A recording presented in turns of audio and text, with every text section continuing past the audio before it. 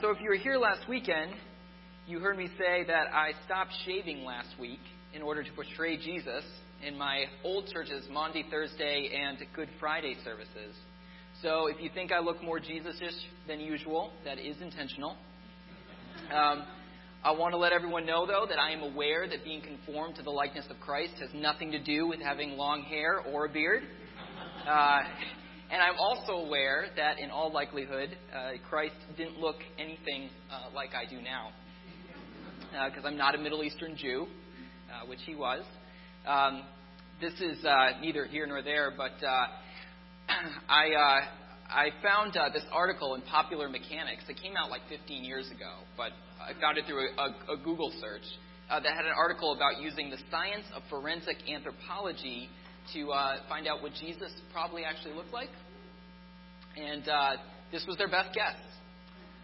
So I won't bore you with all the details, but what they did was they studied the skulls of Galilean Semites and tried to come up with like what the average bone structure was around that time. And then they considered cultural things like hair length and facial hair. And this is their best guess. So, you know, it's a guess. We'll never know for sure what Jesus looked like. But that's okay, because what Jesus did and said is a lot more important than what he looked like. But it's just interesting. So now that you know that I probably don't look like Jesus, I want to invite you to come and see me portray Jesus at Trinity Covenant Church's Maundy Thursday service, if you'd like. It's a recreation of Da Vinci's The Last Supper, and that's a picture from when we did it 5 years ago. And it's happening both Thursday and Friday, but don't come on Friday, because on Friday we're having a Good Friday service here. And I would much prefer you all to come to that. But we don't have a Maundy Thursday service at St. Paul's this year. So if you're looking for that, some way to celebrate Holy Week, you're welcome at Trinity Covenant Church. So today is Palm Sunday, which means it's the day that we remember Jesus' triumphal entry into Jerusalem. And the text we're looking at that describes that moment is John 12, 12 through 19. John 12, 12 through 19. It says, "The next day, the great crowd that had come for the feast heard that Jesus was on his way to Jerusalem. They took palm branches and went out to meet him, shouting, 'Hosanna! Blessed is he who comes in the name of the Lord. Blessed is the King of Israel.' Jesus found a young donkey and sat upon it. As it is written, 'Do not be afraid, O daughter of Zion. See, your king is coming, seated on a donkey's colt.' At first, his disciples did not understand all this. Only after Jesus was glorified did they realize that these things had been written about him and that they had done these things to him. Now the crowd that was with him when he called Lazarus from the tomb and raised him from the dead continued to spread the word. Many people, because they had heard that he had given this miraculous sign, went out to meet him. So the Pharisees said to one another, 'See, this is getting us nowhere. Look how the whole world has gone after him.'" So this is a big celebrity moment for Jesus. It wasn't long ago that he raised Lazarus from the dead, and word is spread about that. So the people are really excited about Jesus. And as Jesus is coming into Jerusalem, there's a lot more people than would usually be there, because they're there for what John calls the feast. Now this feast was the Feast of Passover, which was this joyous occasion in memory of when God freed the Israelites from slavery in Egypt. Maybe you're familiar with that story. It comes from the book of Exodus. And the gist of it is this. The Israelites were in bondage. They were in slavery in Egypt. And one Israelite had come out of Egypt, who we now know as Moses. And God had called Moses to return to Egypt and to send a message to Pharaoh, the leader there, that he needed to let the Israelites go. And so Moses did that reluctantly. He was a very reluctant leader. But he went and he said, "Let my people go." And Pharaoh said, "No way." And so God sent a series of plagues to Egypt to make Pharaoh relent and release his people. And these were some pretty nasty plagues. There was a plague of frogs, plague of locusts, plague that turned the water blood red. But the worst plague of all is what's referred to as the plague of the firstborn, where God struck down the firstborn in every household in one night. And it was an extreme measure that was taken to free the Israelites. And but there was some instructions given before that happened in order to spare the Israelite children. And what God told the Israelites to do was to slaughter a lamb and then put some of the blood from that lamb on the doorframe of the house. And so when the Lord's presence came through the land to strike down the firstborns, it would see the blood on the doorframe of the Israelites' homes, and it would spare the children there. So hence the celebration of Passover, when God passed over the Israelite children. So, everyone's there celebrating the Passover when Jesus arrives. It's this joyous occasion, and the people in Jerusalem are all amped up because they're thinking, well, God showed his power over all the nations in his favor of Israel in the past. Maybe this guy Jesus is going to do that again. Maybe they thought Jesus is the one who's going to overthrow Rome, the one who's going to give Israel its rightful place of authority among the nations. And so when Jesus shows up, they greet him like you would a king. They go out to meet him, they wave the palm branches, and they shout, Hosanna, which basically means, save us now. And so what they're saying to Jesus is essentially, Jesus, be our king. Liberate our nation, destroy our oppressors. And the people are right to recognize Jesus as their king. Because Jesus does something in this triumphal entry to announce that, yes, he is in fact their king. He rides in on a young donkey. Now, John points out that Jesus rides in on a donkey in order to fulfill a prophecy, right? It's a prophecy that comes from Zechariah 9:9. And this is what it says. See, your king comes to you righteous and having salvation, gentle and riding on a donkey, on a colt, the foal of a donkey. And so when Jesus makes it a point to ride in on this young donkey, he's announcing that he's their king.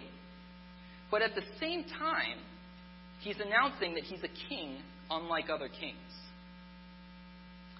Because, notice, as the prophecy tells us, his mode of transportation is humble. He is gentle in riding on a donkey.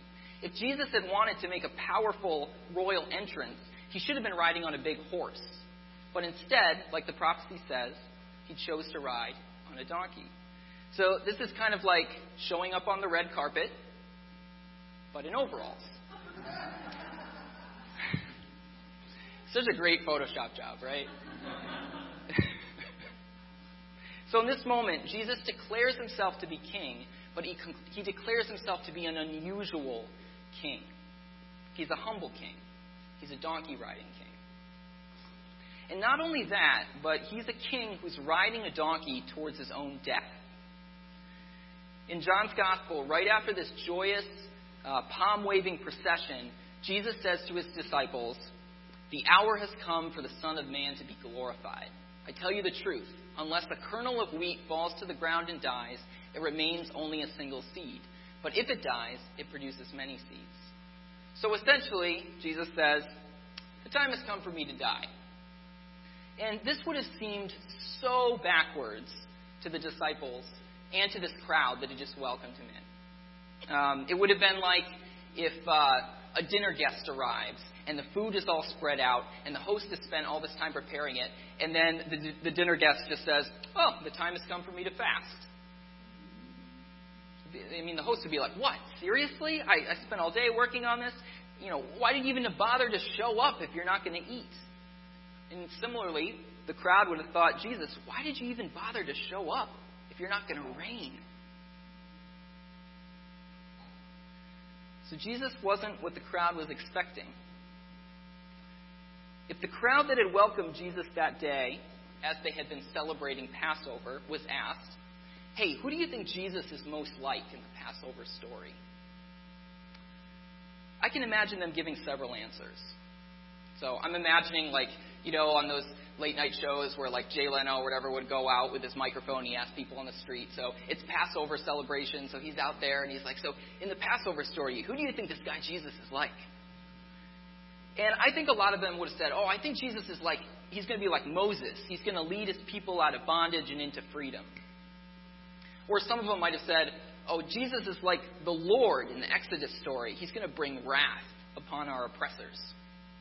Or they might have even said, I think Jesus is going to be like Pharaoh. He's going to be a really powerful king. But in his case, God is going to be on his side, not against him. But what I seriously doubt that anyone in that crowd would have said is, I think that Jesus is going to be like the lamb. I think he's going to be like the lamb on the night of the plague of the firstborn. He's going to be like the lamb that gets slaughtered and his blood goes on the doorframe in order to protect Israel. I don't think that answer would have been on their radar, but that was the right answer. As John the Baptist said the first time that he saw Jesus in John's Gospel, he said, "Look, the Lamb of God who takes away the sins of the world." So the people wanted a conquering king, but what they got was a suffering Savior. The people who wanted somebody who would kill their enemies, and what they got was someone who said that they needed to love their enemies. The people wanted someone who would build a kingdom through force, and what they got was someone who built a kingdom without throwing a single punch or swinging a single sword. Because our king is a humble king. He's a donkey-riding king. I want to take some time now to think about the humility of Jesus. And this is one of my favorite subjects, actually. So I could talk about this for a while. But I know we don't have forever, so I'll try to limit it. But the humility of Jesus just blows my mind every time I think about it. Here's a man who is the very incarnation of God. Right? God, the all-knowing, all-powerful, self-sufficient creator of everything. Colossians 1, 15 through 17. Great passage about who Jesus is. It says, Jesus is the image of the invisible God, the firstborn over all creation. For by him all things were created, things in heaven and on earth, visible and invisible, whether thrones or powers or rulers or authorities. All things were created by him and for him. He is before all things, and in him all things hold together. So what that says there is that Jesus is the source of all creation. He's the sustainer of all creation. And he's the reason for all of creation. So, that's a lot. It's a really big deal, right? And yet, Jesus, the source, the sustainer, the reason for everything, humbled himself and became a human being. He allowed himself to be localized and limited to a human body. I mean, he was born as a baby that had to learn how to walk and talk, he needed someone to change his diapers and wipe his nose.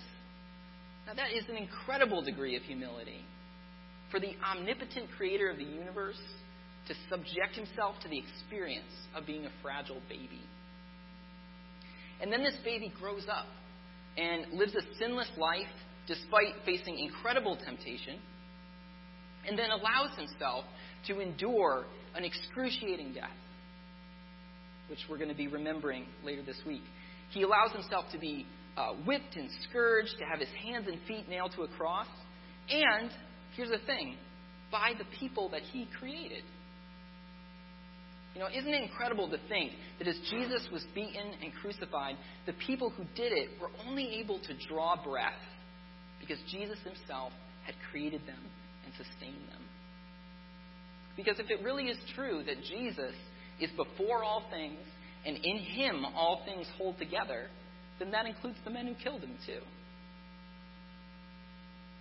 So this is a mind-boggling level of humility.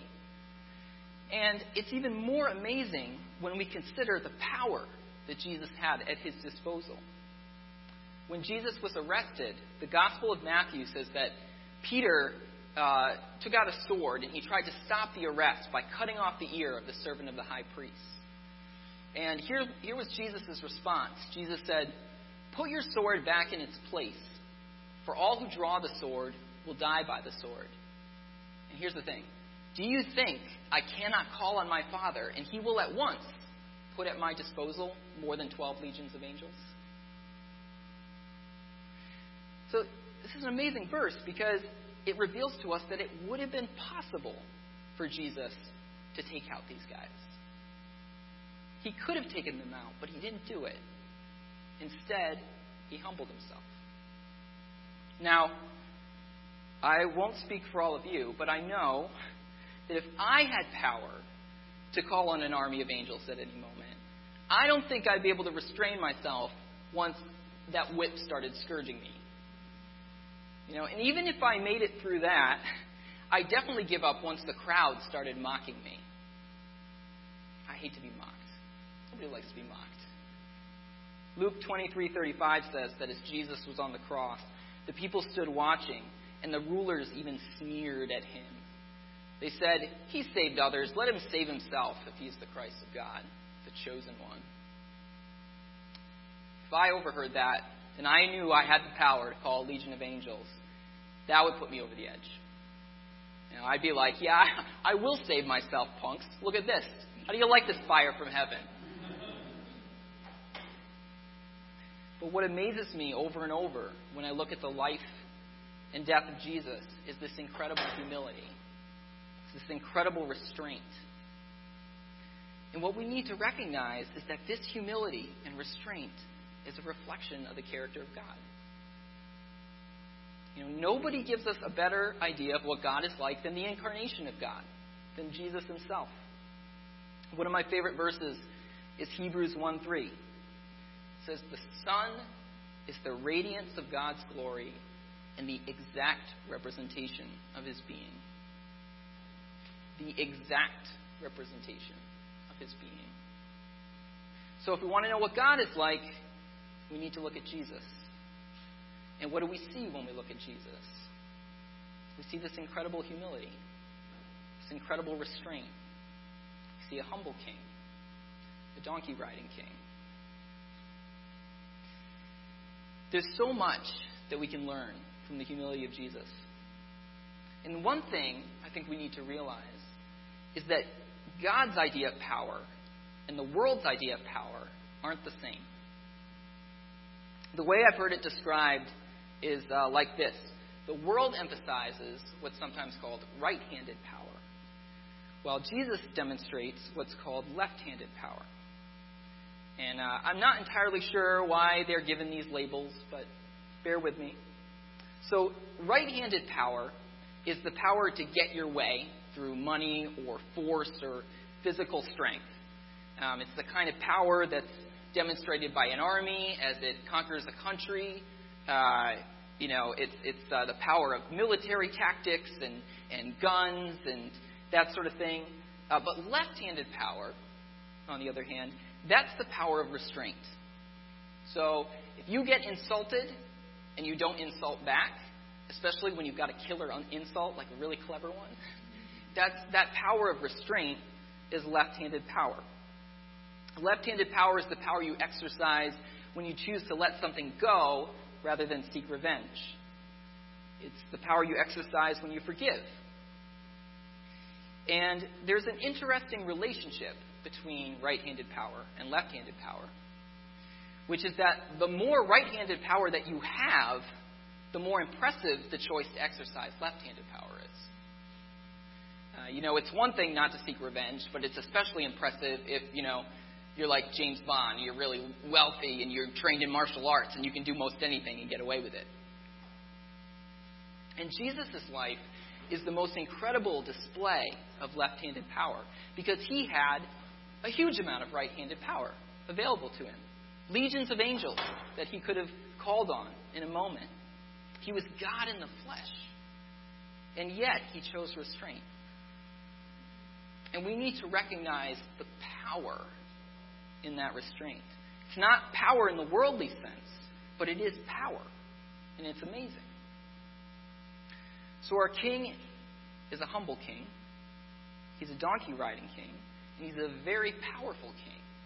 But his power is not just right-handed, but it's left-handed as well.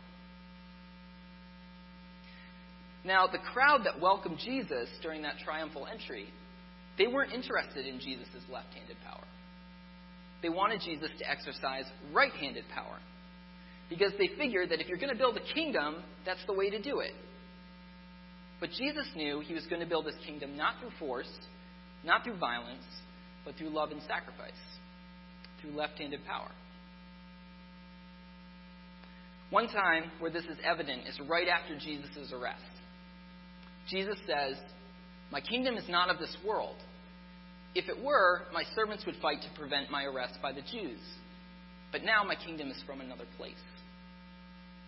Now, when we hear Jesus say, "My kingdom is not of this world," I think we have a tendency to think that what he's saying is his kingdom is kind of off in some cloudy, abstract realm, disconnected from this earth. We get images of like angels playing harps on clouds and that sort of thing. But I want to suggest is that what Jesus is saying here when he says, "My kingdom is not of this world," is that the means of attaining it are different from this world. Most earthly kingdoms are built on force and violence, right-handed power. Like Jesus says, if his kingdom was of this world, his servants would what? They would fight. But his kingdom is not of this world, because it's a kingdom built on left-handed power, of humility. So what does this mean for us today? Well, Jesus told his disciples, a servant is not above his master. In other words, those of us who follow Jesus, we really shouldn't expect that we're going to get to operate differently than he did. If our king is humble, we should be humble too. If our king prefers left-handed power to right-handed power, so should we. And if our king builds his kingdom on love and restraint, then we should also, as we seek to expand his kingdom. Now, I want to tread very carefully here with what I'm going to say next. But I do think that this has some political ramifications. When Jesus was welcomed into Jerusalem, the crowd saw him as a tool for right-handed power. Right? They blessed him, but when they realized that the way of Jesus was one of left-handed power, they disappeared. In fact, some commentators say that some of the people that were yelling, "Crucify him," just a week later, were probably in this crowd that welcomed him. Now, human nature hasn't changed since those days. Today, people still try to use Jesus as a tool for right-handed power. And just as the crowd on Palm Sunday saw Jesus as a means to making Israel dominant in the world, so today some Americans see Jesus as a tool for making America dominant in the world. But Jesus isn't a tool for national domination. The way of Jesus isn't domination. It's humble service. And please don't misunderstand me. I'm not saying that there's no place for right-handed power. I'm not saying that God never exercises right-handed power. But I want to caution us, because I think we need to be wary of politics that exalt right-handed power and use Jesus to justify or endorse it. We need to be very, very careful about assigning Jesus to political platforms, and especially to any platform that values the success of America over the health of other nations. Because just as Jesus on Palm Sunday wasn't only concerned with Israel, but the salvation of the whole world, so too today he's concerned not only with the health and well-being of America, but with people of all nations. The crowd that day saw Jesus as king, and they were right.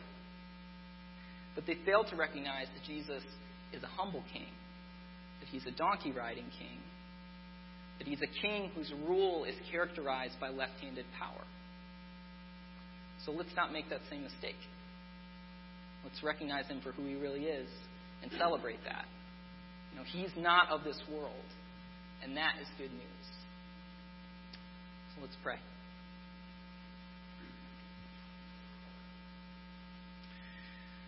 Lord, I thank you that you are beyond our understanding, but in such an amazing way, God. Lord, we are grateful for your humility because it is on account of your humility, your left-handed power, your restraint, that we exist and have been given the opportunity for redemption. And Lord, we thank you that you were willing to be obedient to death on a cross so that we might be saved. And Lord, I pray that as we seek to be your followers in the world, that you would help us to follow the way of Jesus. That you would help us to value that left-handed power, God.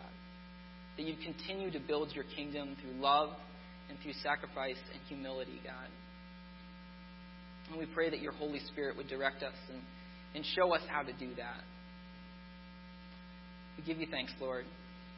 In Jesus' name, amen.